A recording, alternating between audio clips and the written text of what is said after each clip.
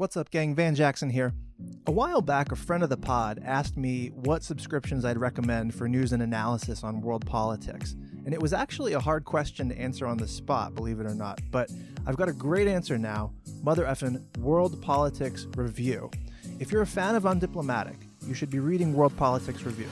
It's obviously worldly, it's in the title. It's not obsessed with Trump, and it has a great mix of analysis and journalism. Also, why do you think I'm doing this pitch? World Politics Review is an official sponsor of the show, and the best way to back us right now is to back them. So give them a chance. They're offering a 25% discount subscription for Undiplomatic listeners, and if you want to subscribe to their daily newsletter, which you should, you can do it for free. Just visit wpr.pub/undiplomatic. That's wpr.pub/undiplomatic. That'll get you the free newsletter, and it'll also provide you the code for the 25% discount should you want to subscribe. So get on the train, wpr.pub/undiplomatic. Peace.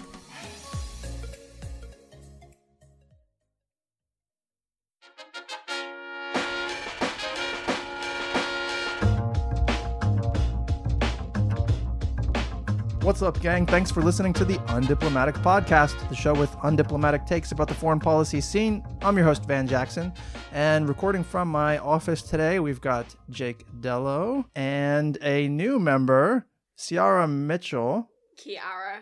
Whoops. Oh, man. Now, what a great start. What a great start. I was waiting. I was going to say, is he going to get it right? Shit. Is he? Is he?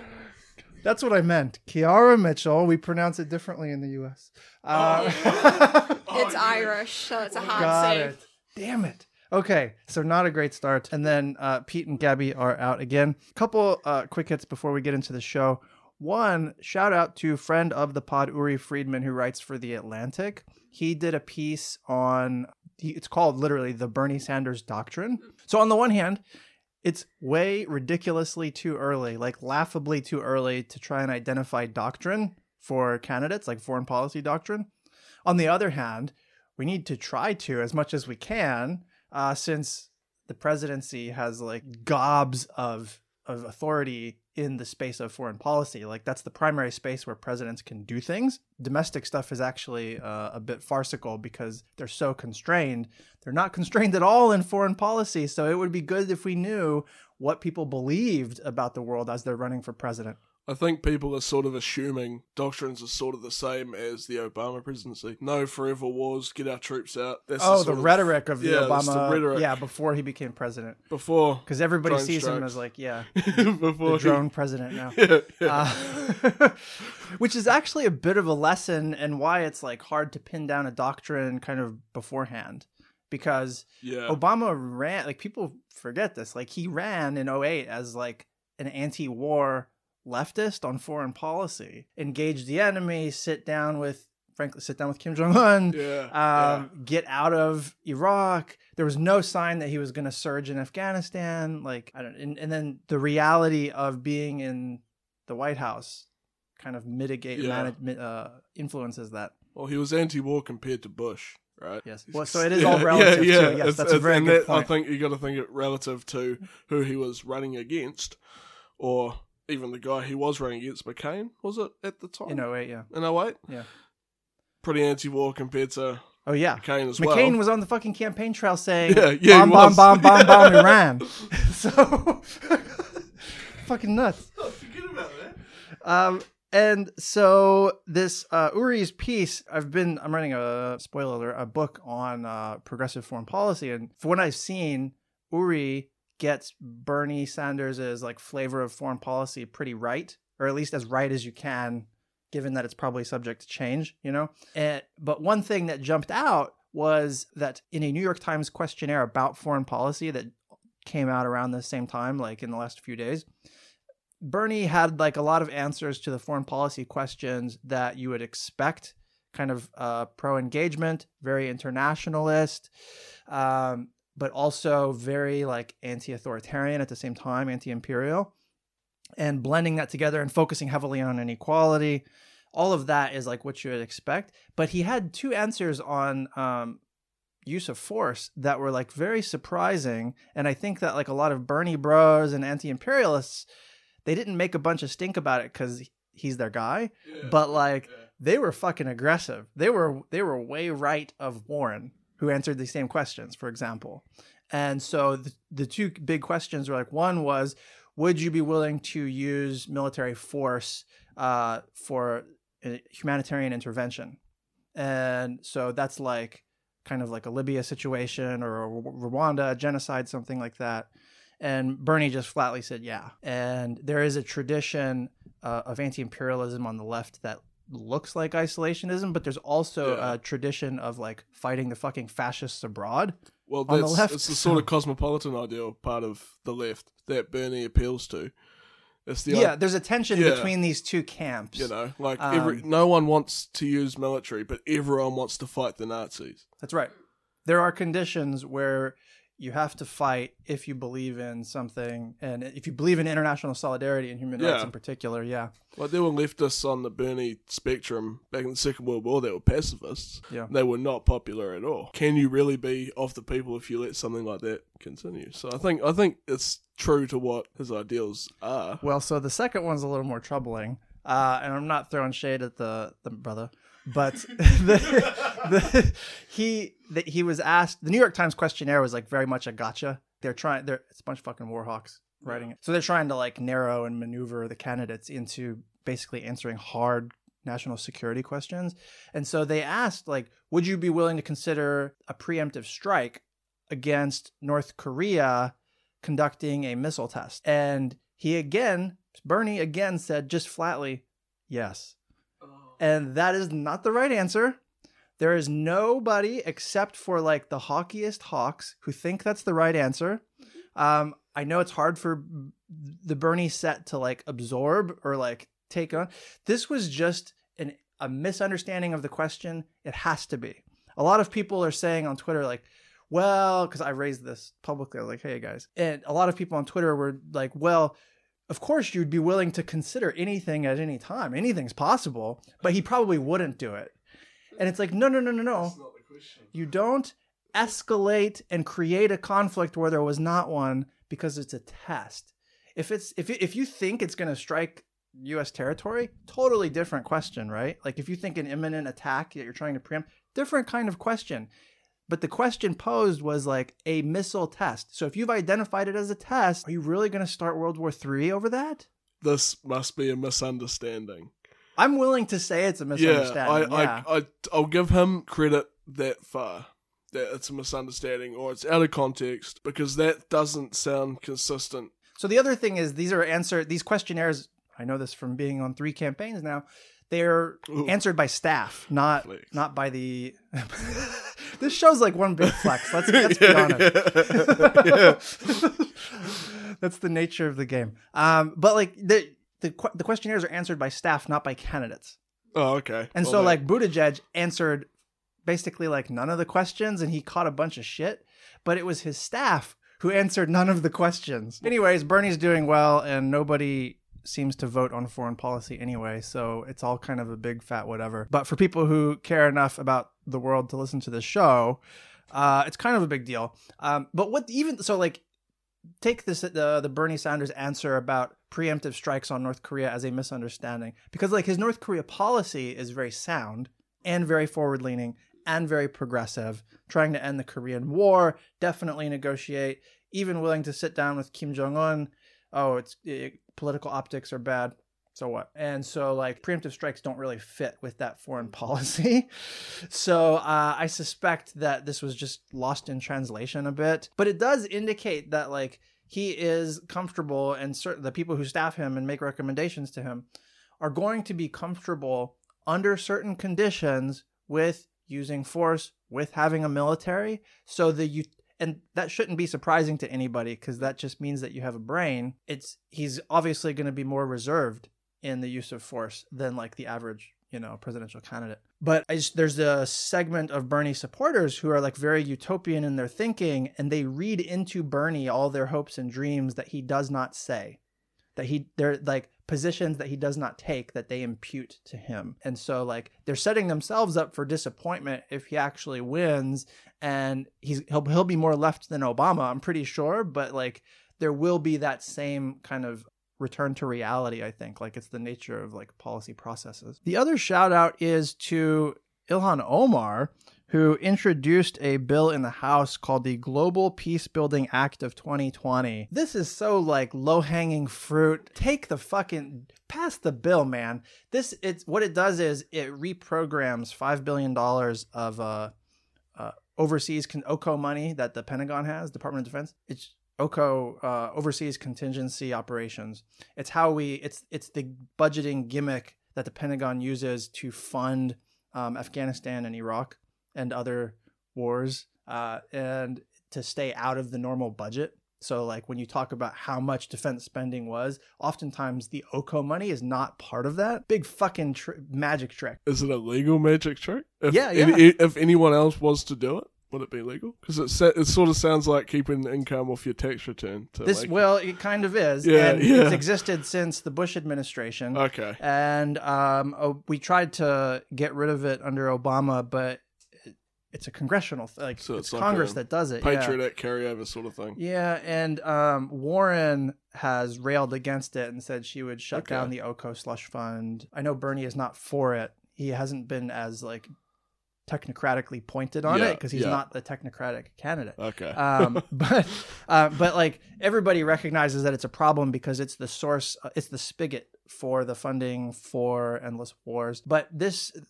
bill would reprogram $5 billion from the OCO account for global peace building initiatives, civil society building, grassroots. What's the fucking problem here, right? And it's a down payment on, I think a lot of people are viewing it as like a down payment on a like U.S. Department of Peace, which is extremely controversial. So like there's a pacifist left that has supported this idea since like the 1970s. It raises all kinds of ridiculous questions that you shouldn't have to ask, like what is the State Department supposed to be for? Like it's very well intentioned. If it existed, I feel like it would do a lot of good.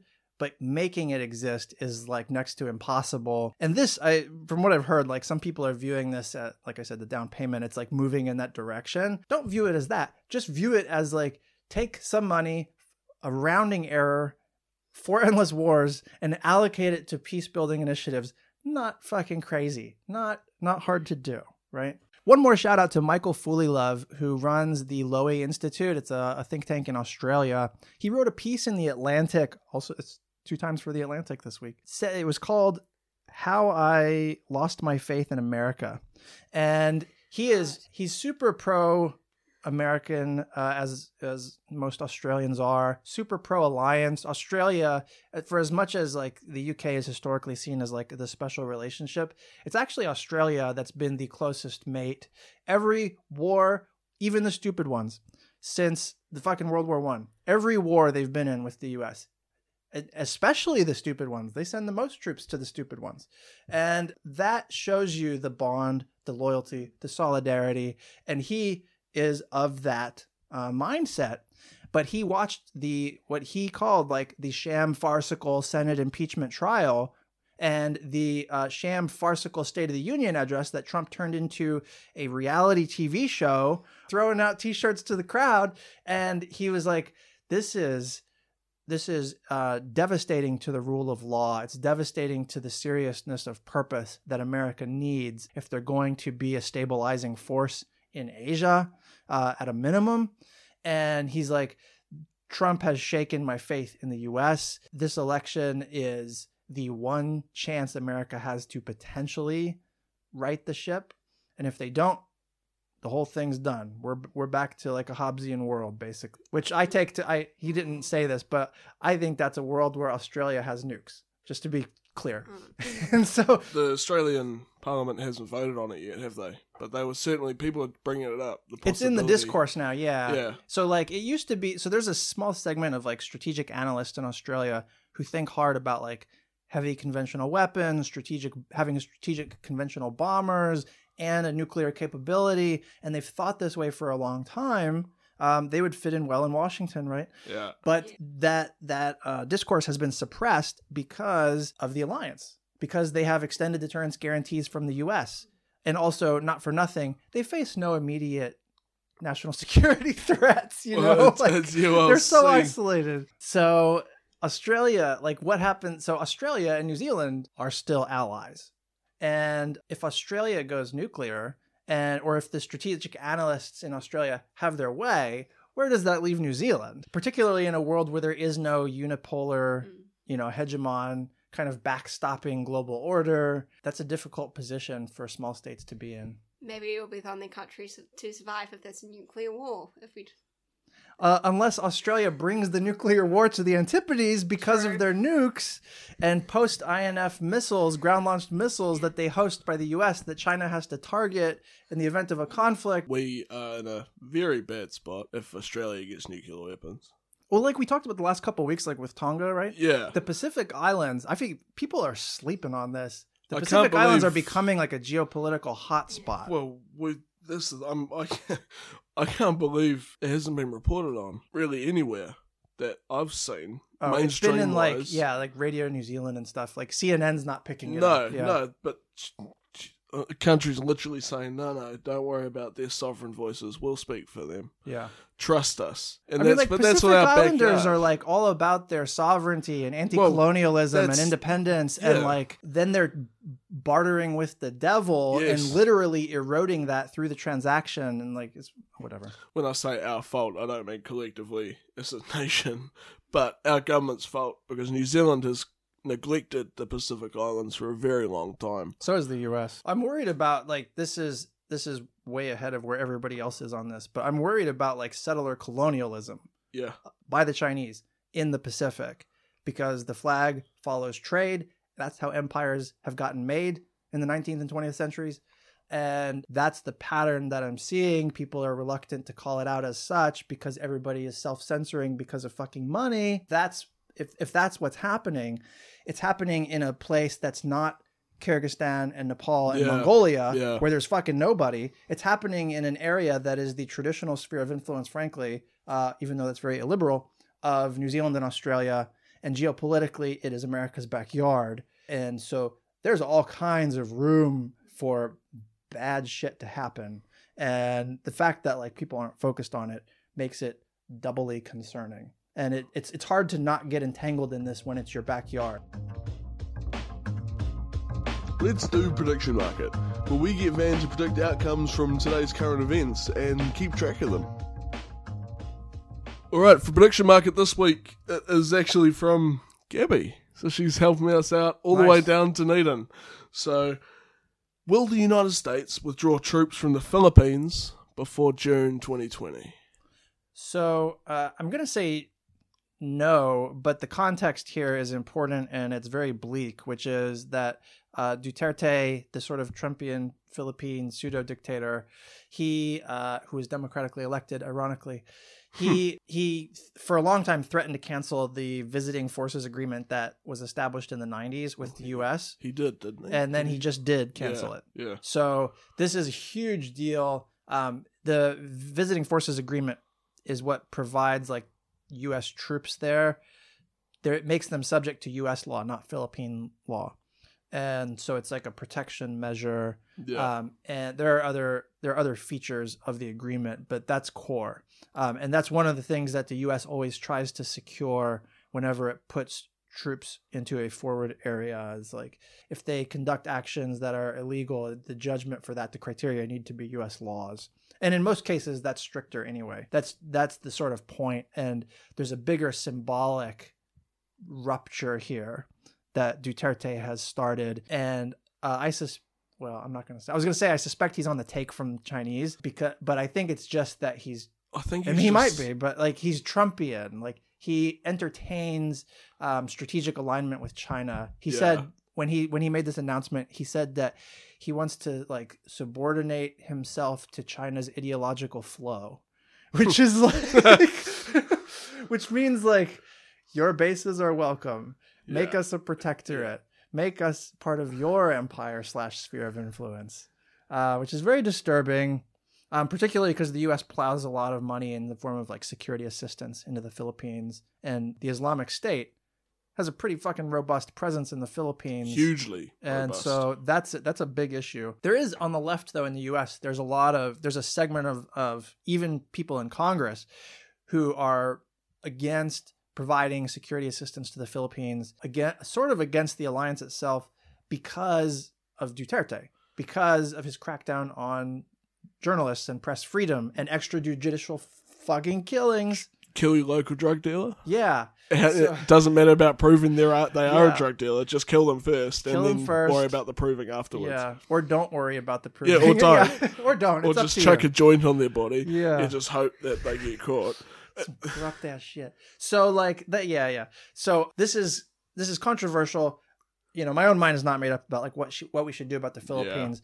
But this is, if you're looking at this as a trend line, this is the latest data point suggesting that the U.S.-Philippines alliance is in like big existential trouble, and it just happens to be a country, a territory that China also has its eye on. And is an important member of the Association of Southeast Asian Nations, ASEAN, and China has worked overtime for the past 2 decades to divide and conquer ASEAN itself. They've worked to paralyze ASEAN from being able to do anything meaningful by suborning Cambodia and Laos and others. Yeah. Question 2. Even with the spread of the coronavirus, Hong Kong has continued to open its borders with China. Do you think Hong Kong will close them by the end of March? I'm so sick of coronavirus questions. Yeah. I Hey, hate don't, the this virus. isn't me this I week. hate the questions. I find them fucking impossible to answer and boring. Is it because you were wrong on the first one, Van? Maybe. Yeah. Maybe. There's no flex to be had in being wrong. So I'm going to say that Hong Kong, what was the deadline by? March. No, not by March. It could happen. There is like some geopolitics involved here that are kind of interesting to watch, but I'm going to say no, not by March. Need to ban the coronavirus questions. Okay. All right. Unless it gets way worse, then then we might have to address it again. All right, guys, that's the last you'll ever hear of the coronavirus. It doesn't exist. Until it gets here. Yeah, until it gets here. Question 3. Will Trump actually have a nuclear summit with Kim Jong-un before June this year? So I'm going to say no, and I certainly hope not, right? One, because they're not useful. Kim Jong-un has basically rejected them, like he doesn't want them anymore. And then there was a CNN story that came out a few days ago where it was a bunch of anonymous officials, like off the record, or non-attribution, so we don't know who said it, but a couple Trump administration officials said that Trump told them that he doesn't want a summit this year because there's no upside. And at this point, Trump is like famously incapable of learning, but he seems to have gotten the message that Kim Jong-un's not going to make any grand concessions to him. But also, it's not really up to Trump at this point because Kim Jong-un doesn't. The North Korean media statements have suggested that Kim Jong-un thought he was giving Trump something by doing these summits, and then Kim Jong-un got nothing in return for the summits. And so, like, you know, through the looking glass, like from North Korea's perspective, this is like starting to embarrass Kim Jong-un a little bit, you know? Like it started out as giving him prestige and now it's becoming like a punchline. That can't be allowed to happen. Yeah. If you're a North Korean, there's no way that can be allowed to happen. And of course, they're not going to move on their nuclear weapons in any way or compromise them during this year. Like they know Trump's about to change out. They pay a lot of attention to American politics, bizarrely. Well, I guess it's their existence on the line, so it's like not so bizarre. Yeah. But yeah, so like it's not no summit before June. No summit before June. All right, it's prediction market this week. Boom. Let's jump into Stay Off Twitter, where we curate the best and worst of Twitter so that you don't have to. Time for Stay Off Twitter. We've only got 2 tweets this week, relatively short. The first one comes from Nuclear Memes for Atomic Teens. That's the name. That's their Twitter handle. I shit you not. I like that. Could you have said that more like a boomer, Van? Could you have, if Gabby was here, she would be roasting you, Van. How else am I supposed to say it, man? Atomic Memes. Nuclear Memes for Atomic Teens. Yeah, see, there you go. You got to There you go. enunciate it, Yeah. which I know is hard for the Kiwi accent. Now you're going to throw shade. All right. Nuclear memes for atomic teams. Boom. Not bad. So the tweet is super short. It just says, pay your interns. And then it says our first hashtag Wage Theft Wednesday, which I didn't know was a hashtag, is about the Stimson Center, which is a medium-ish think tank in Washington. Basically, this is putting on blast the think tanks in Washington who don't pay their interns. But that's all the think tanks except I think one. All of them. And so the reason I wanted to flag this was because, well, there's like multiple levels to this shit. On the one hand, I don't pay anybody here. So so this is all free I'm happy labor. you said that, man. Because I was gonna say, who did this really put on blast? Pay your interns. It's So like, this could be spicy. We've got a team here that is doing it for the love of the game. Yeah. And the hats off to them. They're not getting nothing out of it. It's just that the stuff they get out of it, you can't put a price on. Okay, to be honest, there's no money involved here. Like I'm in the red. Like I lose money on this so far. Like my advertising revenue doesn't match the expenses. So I'm starving. Can I have some bread? You won't even give me a loaf of bread to eat. God damn it! I'm just stuck in the hole I shouldn't have editing done this podcast. Shouldn't have done this. Despite these circumstances locally, what I can see with a clear view about Washington is that there is a permanent underclass in the foreign policy industry of unpaid labor, and it's sometimes marginally paid labor, and it forces. I sidestepped this because I served in the military.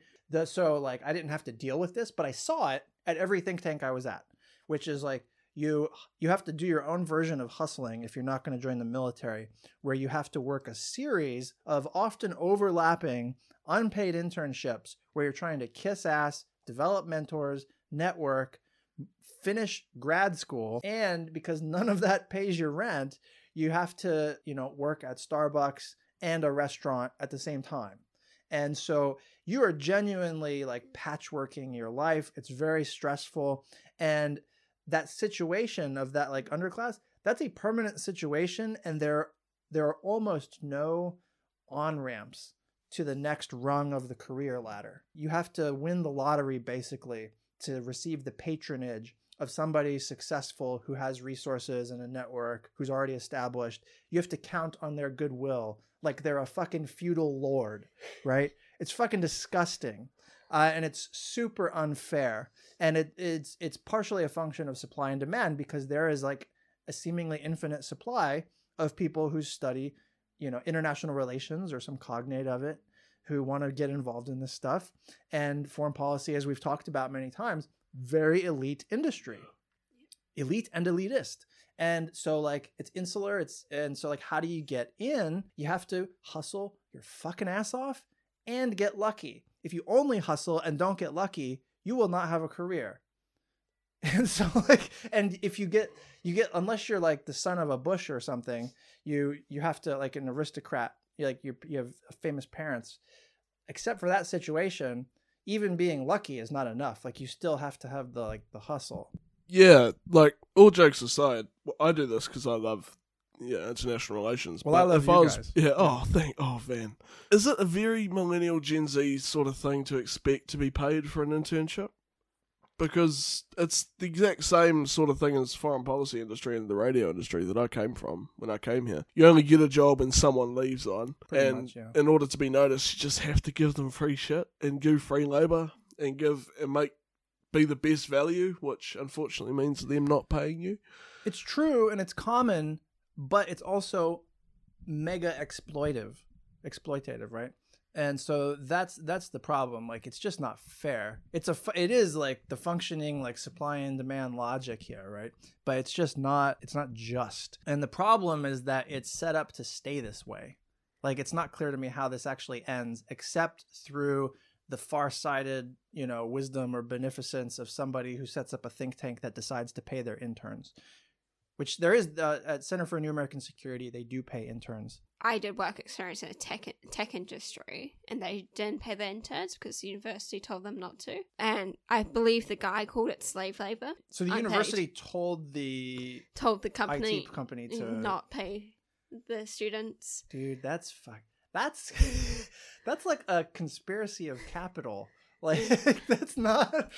I'm not anti-capital, to be clear. I'm not a Marxist. But I am critical of capital, and this is a good example of that's number 12. We need I am Gabby to cut together a clip of like all the times I've declared my non-Marxist. Yeah, I can give her all 12 because, funnily enough, it sort of speaks to the elitism of the industry, because the only people that have the power to change that, who have the power to pay their interns, are the people benefiting the most from not doing it. Yeah. So it's circular. I mean, people get jobs in government and the intelligence community and stuff, and that's sort of the main hope, is like while they're sitting on the bench accruing experience, even though it's free, they're sort of marginally contributing to their CV, building up more and more, while they're throwing out applications into a black hole where the fucking employer never responds. Like I've gone through that part too, you know. They're making a bet that is like where the deck is stacked against them. It's like a losing bet, but enough people, it works out for them that the system keeps going. So anyways, I don't know how I feel about the hashtag Wage Theft Wednesday. That's like us. That's on blast, you know, like that's harsh. Because the Stimson Center, so like I'm very sympathetic to this meme. That's why I brought it out, right? Or this tweet.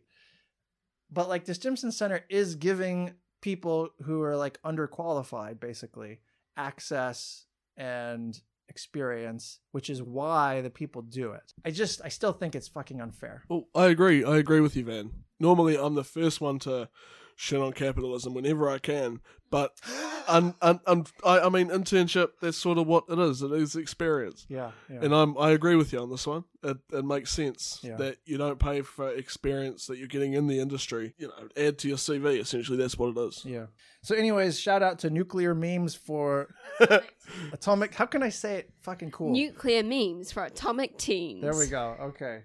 And then the other tweet is by one of the homies, Ankit Panda, who writes for The Diplomat, but he's like a prolific foreign policy writer / journalist / intellectual. Anyway, he's got a book on North Korea coming out soon. And so he's responding to another friend of the pod named Kingston Reef, who's like a well-known arms control guy. And so Kingston Reef, I got to set this up. Kingston Reef quotes Robert O'Brien, who's the National Security Advisor. Robert O'Brien says, quote, "So far, the Chinese are not interested in arms control. We're hopeful that if we can move forward with some arms control negotiations with the Russians, that there will be pressure on the Chinese or a desire on the Chinese part to join in those efforts." And so that's the quote from the National Security Advisor, who's generally out to lunch. And Ankit says, "What? That's not how this works at all. Is the idea that Xi Jinping will notice how much fun Trump and Putin are having talking arms control and then get FOMO? Fear of missing out for fucking boomers?" And then he says, "I'm not opposed to bringing China to the table to talk about these things, but these people simply aren't serious." These people being the Trump administration. That's fucking right. Money, right? That's why this tweet is a shout out, because the fucking Trump administration is not serious about arms control. They're not serious about fucking negotiations with anybody. So like it's very disingenuous to pretend like you're actually interested in arms control when you walk away from the fucking Iran nuclear deal, from the Open Skies Treaty, when you're letting New START die on the vine as of right now, when you've walked away from the Intermediate Nuclear Forces Treaty, right? You've reversed the landmine ban. Like what can you do to make this fucking world more dangerous than you've already done, man? Let's talk about arms control as we are releasing low-yield nuclear weapons. Yeah. It's horrendous. There's no theory of the case here of like, oh, we negotiate something with Russia and that will cause China to want to bandwagon. Hey, I too want to restrain my weapons. Let me get in on that. That's not how it fucking works. Yeah, I can't believe people actually think that shit. Like, it's just... Who thinks that? Victor Shaw came up with this concept. He ended up working in the Bush administration. He's a bit of a hawk himself, actually. But in the North Korea context, he came up with this concept of hawk engagement. And it was the idea, it ended up becoming Bush's like North Korea policy, basically. But it's the idea that you pursue engagement, you pursue diplomacy. So you're championing that rhetoric. Like, yeah, we're for diplomacy, we're for engagement. But you do it in such a way by like intransigent demands and the way you structure it and everything in such a way that it's basically like a very hard line that sabotages the negotiations. But so like you've pursued diplomacy so that you can rule out diplomacy later and then have moral high ground to do worse shit. Okay. So you're clearing, it's a way of clearing diplomacy off the decks so that you can legitimately pursue something harder line. Yeah. Hawk engagement. Well, at least I tried. And this was one of the concerns that people like me had about Trump's diplomacy with North Korea. Yeah. Because when you looked at how the negotiations were structured, when you looked at the positions that both sides had, the irreducible conflict of interest between each side and what they were saying and wanting, there was no way this was going to work. But the fact that Trump was saying diplomacy and saying peace brought a lot of people along and like suspension of disbelief. But like any clear-eyed person could see that like the reality did not match the rhetoric at all. And the fact that you had somebody like John Bolton being like, yeah, let's go meet Kim Jong-un. Yeah. That should be a red flag, man. Yeah, it should. You know? Yeah. And then now, predictably, Bolton has come out on the other side, and he's like, "Look, the clock is ticking. We got to bomb him." You know, we tried diplomacy. That the whole point of going to the summits for Bolton was like, we tried, and it didn't work, and the threat is worse than ever. Therefore, anyways, shout out to Ankit. Yeah. Let's move on to armchair analysis. So the premise of this segment is that we dive into an article that we thought was interesting, was crap, was good, was funny, and we tell you all about it. Give us your reckons. All right, for armchair analysis this week, we're going back to WPR. Shout out, subscribe. World Politics Review, WPR.pub/undiplomatic. That's it. And this is from Daniel McDowell. How sanctions overreach could undermine the US dollar dominance. So continuing on from our discussion last week, I guess. And I agree more with this one than I did last week. It essentially reinforces the idea that the US dollar is globally hegemonic.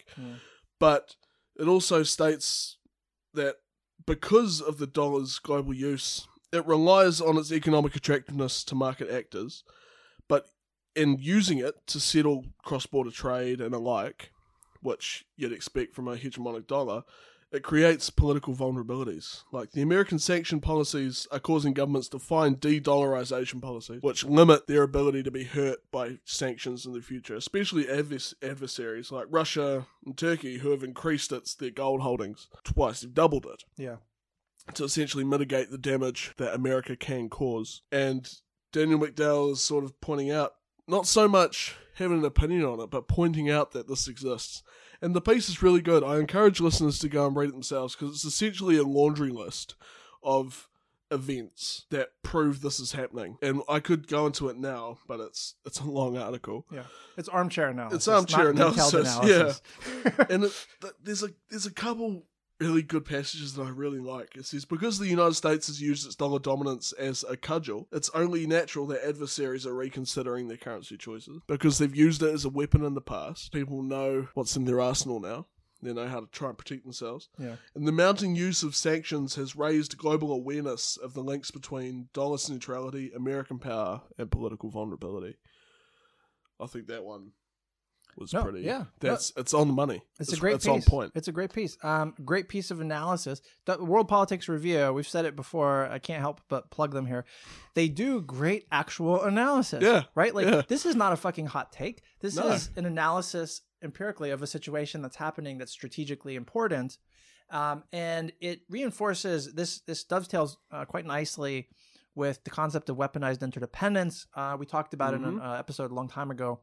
About 4 weeks ago. We talked about two scholars, Henry Farrell and Abe Newman, have been publishing all this very good research, some of it very like accessible and poppy, and some of it very rigorous and academic, centered on the notion that interdependence, we used to think of it as this unmitigated good, but actually the bonds of interdependence do not form symmetrically most of the time. It disproportionately empowers somebody, some node in the system, and that node ends up reaping power from that arrangement. And that power is latent coercive leverage. And that is precisely the situation that we find ourselves in with China, especially in Asia. But that is the default situation of like the unipolar moment of the US since the end of the Cold War. So the fact that America's currency is the reserved currency for the world allows America to fund endless wars and run crazy deficits. And it gives, and the SWIFT system,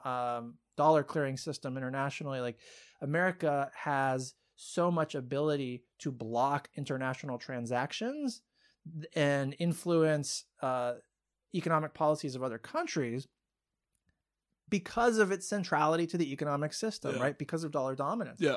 So that turns into that gets weaponized, and naturally we are weaponized. Naturally worried about when we see China doing the same thing, because we have been doing that for a while, and we are not fucking Xi Jinping, or at least we haven't been up until now. Well, give it time. No, it points out for me sort of the dangers of non-economic, international relations.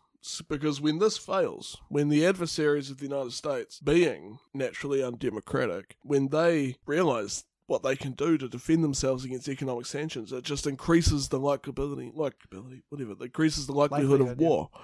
Increases the likelihood of armed conflict. If economically you're not going to be able to stop them, then there's only really two other ways, diplomatically and militarily. It challenges the old like Gen X boomer view of political economy as like this positive sum area, like the economy is the realm of absolute gains. This is the return of politics to the economy in ways that like, people who went to school in the 80s and 90s and 70s, that they like thought we had moved on from, or they tried to argue that we've moved on from. And like, this is very much a return to like bringing relative gains back into economics. So, and the fact is like, whether you think it's good or bad, it's generally bad. It's happening. Yeah. Right. And so the question is now, like, what do we do about it? And one of the trend lines that this piece points out that's so good is that like U.S. overuse of sanctions is it's leading to the eventual gradual decentering of the U.S. in the global economy. It's forcing other states to look for alternative reserve currencies, even though there is no, like, you're not going to use the fucking Chinese yuan as your reserve currency. You know what I mean? Well, we say that, but now. A basket. Something like Well, that's why Russia increased. It's not. They didn't just increase their gold holdings. They doubled it. They more than doubled it. The Bank of Moscow, and retaliation to the Crimea sanctions that the United States put on them, and that's not inconsequential. No, even worse is that like in Europe, so the Europeans back the Iran nuclear deal, right? Yeah. And so they've been very opposed to the ratcheting up of sanctions on Iran that Trump has pursued. And in response to seeing the US force more and more sanctions on Iran, the European think tanks have been looking at ways to create a parallel financial system. And China itself has already been creating a parallel economic order through institutions, through the Belt and Road, AIIB, Maritime Silk Road, all of that stuff. And so like it's not just Russia, it's not just China, it's also the Europeans, and it's everybody with half a brain. It's even your allies are trying to looking for ways to hedge. Yeah. Like nobody wants to be on the receiving end. And so we should continue to worry about like making decisions as states that makes China more central to your economy and the global economy especially, but also the US, right? Also, I mean, like this is a strategic area now, and we all have to make calculations based on a recognition that it's not all positive sum anymore in the economy. I mean, one of the like old school rules of statecraft, I mean, like old, like, the old white aristocrat guy, like John Kerry, like the old rules of statecraft was like, keep your powder dry. Right? The walk softly, carry a big stick. The more you use your power, the more you erode your power. Like you have to be conscientious. And what we found in like Obama was so guilty of this. Sanctions and drone strikes, because there was low strategic risk in the near term, they were like the tools of first resort. It's like they're the go-to because you know that there's almost no chance that they will start a war. And so that's your standard. But actually, if you think long term, there's huge strategic risks in doing that shit, right? Because of like the creating these cycles of terrorists. Small tangent. I saw a fucking study, I think by CSIS, that said that since 2001, since 9/11, so the U.S. has plowed trillions of dollars into fighting terrorism. How many people have we killed? How many people have we lost? Et cetera, et cetera. How much money have we spent? Since 2001, the number of Salafi jihadist militants in the world has quadrupled. That is the ultimate metric of fucking failure. Could there be a more damning statistic about America's policy on the Middle East, on counterterrorism, than quadrupling the threat because of how you responded to it? Yeah. I don't want to relativize terrorism at all, but I can't imagine your house getting droned is going to turn you pro-United States. Yeah, no. Regardless. And that's not trying to relativize what they do. But it's the same principle here, too. Like, when you've got this sanctions power that nobody else has, which is the case with up through the Obama era, nobody else had this ability to, like, impose sanctions everywhere and have them have effect. When you start overusing that, people are going to start looking for ways to manage their vulnerability, their exposure to that power. And that's where we're at. That's what the piece is basically capturing in a much more analytically sound way than our bloviating. So shout out to World Politics Review. Shout out to Daniel McDowell. All right, now it's time for Ask Me Anything, where people ask me anything. So Kiara's got our Ask Me Anythings this week. Yeah. Kiara. Yeah. So we've got 2 questions from David Andrews, who's a PhD candidate at La Trobe University. So the first one, as someone who studied in the US but now teaches in New Zealand, what are your reflections on the US versus British-style tertiary education models and merits of undertaking a PhD in one system or another? Oh, man. So the British system of like academia and doing PhDs, the main difference is that you don't have coursework. So like New Zealand, Australia, UK, you jump straight. When you're like a PhD student, you're basically a PhD candidate. So you go straight to dissertation.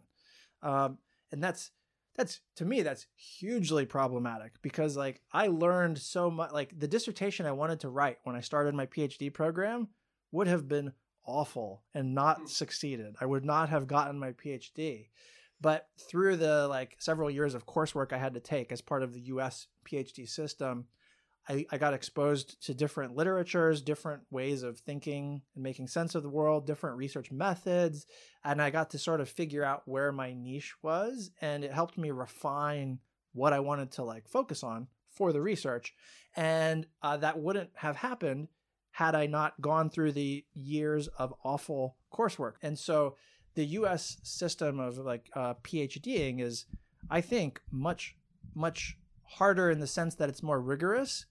But if you have like this really hardcore good idea for basically a book, and you can go straight into your PhD, then getting the UK model IR PhD or whatever is not a bad choice because it's way faster and way cheaper. Well, coursework being what? Like it's like what we have to do now, essentially, like essays, lectures, and it's basically you take master's level courses, but you do way more. You do a larger number of them in the U.S. So like and then there are some courses that are only for PhD students at most universities, but you're usually like for me, I had to take like 54. So one course is like 3 credits. I had to take 54 credits of courses at the master's or above level. And then after I did all that coursework, I got to go through a process of doing comprehensive exams, oral and written exams. So like the written exam is testing your knowledge of the entire literature of the field. So like all of IR, comparative politics, political theory, and it's a written exam. And then an oral exam, you do the same thing, but with a panel of faculty members asking you questions live about economic interdependence, about balancing versus bandwagoning, about causes of war, all that shit. And then only when you pass the oral and the written exams, you've demonstrated your genuine mastery of the field, what exists, then you can start working on your dissertation proposal. And then you go back and forth trying to refine that. And that's when you're really into the dissertation process. As someone that might be going down that route, fuck that. I agree on that, though. Yeah. I agree. Prefer the New Zealand system, and it's less likely to bankrupt me because no interest on student loans unless you go overseas. So the recommendation that most political scientists in the U.S. have is that you shouldn't pursue a PhD on your own dime. I partially did on my own dime, and I partially had scholarship, but the idea was like the supply of PhDs exceeds the demand for them anyway, and so if you're gonna do it, you're basically taking a vow of poverty, and you really do have to have like a love of the field or whatever, a love of the game, and so you only do it if you are basically getting paid, like your tuition's covered, you're getting a stipend. And so a lot of the political scientists who end up on the job market in the US are on some form of scholarship. It's very, very inadvisable generally to pay out of pocket for your PhD. I'm a weird case. And then, this British style stuff. The thing is, like, you can start a PhD in the UK system or whatever, New Zealand, British, European style system. The odds that you will finish are much lower if you haven't gone through the ringer like in the US. And there is a stigma, like, just being honest, even to be totally honest, even here, which is why I got recruited to come work here. There's a stigma that like an American PhD, all else equal, is more valuable than a European style PhD. Not everybody thinks that, there's lots of caveats to put on that, but that's the general impression. And so you have more mobility career-wise if you're coming out of a US PhD program. But on the substance of it, like I work with a bunch of scholars who are actually very good scholars, very productive, publishing in the right places, and they came out of European style PhD programs where it was dissertation only, basically. So like it works, but you have more options if you come out of a US PhD program, but you also have to put yourself through more hell. So like weigh the pros and cons of that. I don't know. The second question is, in the interest of speaking truth to power domestically as well as internationally, what's your take on New Zealand's foreign and defence policies? And with an election coming up in September 2020, how do you assess the foreign policy outlooks of the major parties? This is about New Zealand foreign policy? Yes. So is this the same guy? Yes, the same guy. Okay. So I think New Zealand is stuck in like an old paradigm, right? I don't have a lot good to say. But it could be worse. They basically operate a liberal foreign policy, and nobody's really written about this, but liberal foreign policy depends, like whether that makes sense, depends entirely on your external environment. And the external environment that is emerging now is one of like rivalry, competing blocks of influence, very relative gainsy, right? Military spending on the rise, weapons proliferating. There's like an anarchical, fucking Trump, Jesus.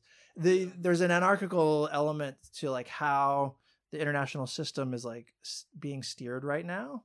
And liberal foreign policy functions very well in a 1990s world where there's only one great power, and that great power is a liberal democracy. And everybody's invested in making international rules work for everybody with power, and like that's not the world we live in, and that's what New Zealand's foreign policy is optimized for, which is very literally and IR wise very unrealistic. To the person asking this question, New Zealand politics is very benign. The biggest story this week, or one of the biggest stories, was a radio station show getting cancelled. And that the Prime Minister was called to question because a fucking radio show got cancelled. That is the extent of our politics. So when we talk about foreign policy, triviality to the politics here.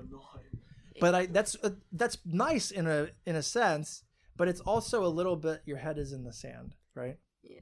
So I was on I was at Paul Eagles' campaign, who's a MP for Labour MP for Ronatai area in Wellington. We had a big board, and the most thing that's written up was Save Radio New Zealand Concert, which is the radio station that was cancelled, and everyone came up to complain about that. But I mean, New Zealand's very far from everything, you know? The problem is, like, when you're looking at trend lines, the Pacific Islands being exposed to strategic competition for the first time in a long time, that's a huge problem that you need to get ahead of.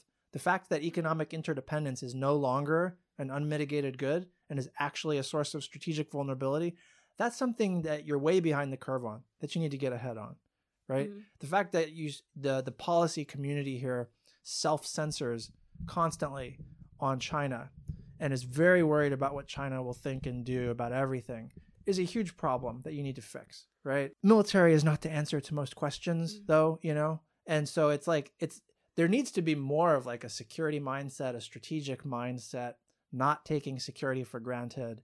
But that doesn't mean you need to have like long-range standoff cruise missiles, right? So you don't need to replicate the U.S., which frankly is what Australia is trying to, I think, do. But you do need to you need to be with the times a bit. And I feel like foreign policy is lagging. And here I was hoping we were going to build battleships. Well, you never know. New Zealand's actually in a good position to leapfrog military technology-wise, because there's not a whole lot of legacy systems and capabilities, because there's not a whole lot of systems and capabilities at all. And so you basically got manpower and brain power, you know? And like that kind of sets you up well that if you were going to do a surge in military spending, you could go straight to like autonomous systems and drones and that kind of thing, where it's like you can function militarily and punch above your weight and kind of at less risk than if it was like manned aircraft and that kind of thing, and cheaper than if it was buying F-22s and F-35s. And I don't know, like all is not lost, but there's not a strategy or strategic imagination here or a strategic consciousness here. And I worry about that. The final question is anonymous, and it's, who are these Gen Zers on the podcast and where did they come from? So Gen Z means Gen Z, just so you know. Sorry, English thing. I've gone back and forth with Pete on that. So you guys can like speak to yourselves who you are in 1 second, but I'll just say like the premise of this show is like everybody on it is a former student of mine, and they all did well except for Jake. Just kidding. I'm just kidding. Excuse me. I'm just kidding. Jake did well too. So like it's former students who did well, showed an interest, and were like had something to offer to like help out the show that was like a little different. And I'm trying to have this show be accessible to people who are not just like Beltway foreign policy experts exclusively, like to try and be inclusive. So I recognize that I don't speak Gen Z, and so I need people on the show who do. I have a written answer from Gary for this. I was asking Van AMA levels of advice because he was one of my master's professors, and he told me about the podcast. I figured these things were like being in one of his classes, except I didn't have to pay $900 a paper. So I decided to hop on the bandwagon. Yeah, That's from Gabby. Nice. That's smart. Paper means course, so she wasn't buying her papers. Paper is the term they use here for course. And then Jake, you used to work in radio, right? Before coming into university. Yeah. I started university a bit later than others. I'm 22. And I started at the start of last year. That sounds so old. I know, right? It's like delegitimates the podcast to know what your age is. I know. And sort of, I left school at 16, mucked around for a while, decided to go into radio, trained in that for a year, did some work there, learnt how to edit things. Yeah. And it was quite serendipitous because I got given a sticker by Van in one of my lectures, and I thought, hey, podcast sticker, okay. And I went and listened to it, and I used my limited social media reach to say, hey, listen to this podcast. Van stalked me and saw that I had radio experience and he needed an editor. I needed someone who could edit and mix, and Jake's our guy for that. And then I've snaked myself in and slowly credited everyone else. Slowly started killing people on the podcast. Yeah. You didn't realize the kind of virus you let in, Van. Yeah. Because I don't go away. And here I am. Yeah. And then Pete will be back, but he's in like military officer training school now, but he's a journalist with an internationalist beat, but he's also a former student, and I think he's like still finishing law school. So he's kind of like all over the place. Yeah, so I got an email from Van about 2 weeks ago about it, and I accidentally sent my reply email from the same date to my dad, who didn't tell me about it until I noticed on Sunday that I sent it to the wrong person. Nice. But yeah, I also got a sticker in the lecture, which is currently on my laptop, and I think it got retweeted by the Undiplomatic podcast Twitter, so it's on that. Yeah. Kiara was the top student in a huge class of Intro to Security Studies. Like it was like 200 something students, and she had the top grade, I think. And I was a close second, right, man? Jake was up there. I was a Jake close was second, up there. right? Yeah. I was a very close second. Respectable. I think you got an A, but like there was a number of A's, yeah. No, I love it here. I'm grateful for the opportunity, especially like I was quite scared when I first came in, being a first year. It's like, what could I know compared to master's students, a professor, and everyone else? But like Van said, the podcast is really accessible, and I even give it to people who don't really follow politics. Because I was like, if you ever want a sort of crash course in what's going on today, this is a sort of good way to listen to it, because it's not policy wonk language. It's sort of, we or can to the extent it is, we break it down. Yeah. We tell you what weaponized interdependence is. We talk about the balance of power and what it means, right? And it appeals to Gen Z is. So that's the backstory on the show, or on the Gen Zers on the show. All right, that's it. All right, gang, that's going to do it. WPR.pub/undiplomatic. Get smart, get woke, be like us. Read World Politics Review. Rate us on iTunes. Love us. Buymeacoffee.com/undiplomatic if you want to throw money our way, because again, this is slave labor. Peace.